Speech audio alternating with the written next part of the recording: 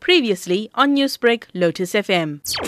We are looking at leveraging on this opportunity and looking at ways that we can rebuild on this opportunity to get our businesses back to life. 23 weeks, this is really the first opportunity we've had to run our businesses in their full capacity to business model. At every turn, we've been the one industry that has had to remodel ourselves at every turn.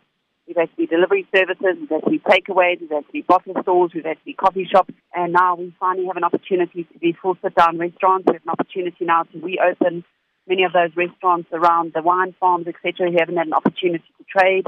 A lot of restaurants in tourism belts now can also begin to retrade since the lifting of the interprovincial travel.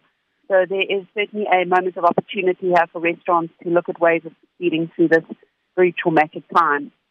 Wendy, can you take me through the regulations that restaurants will have to follow with regards to serving alcohol and having patrons sitting in? You know, one of the key things that I've said from the onset of COVID is the inability for government to communicate effectively with industry.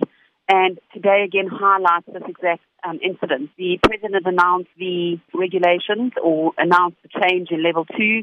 There's conflict in what has been gazetted to what has actually been put in her media briefing. So there's clarity, there's confusion again, there is unrest, there again puts resentment through into our industry. And all we're asking for government to do is to please give clear lines of communication. It is not complicated, it's not difficult.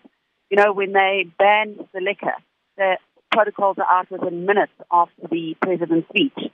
Now, we've waited days, and now we're going to wait days again in order to get the further protocols from the Minister of Tourism. So we're now waiting on those directives on how we can operate within our industry.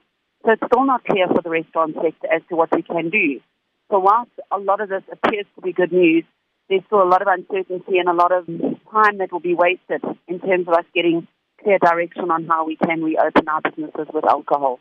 Newsbreak, Lotus FM, powered by SABC News.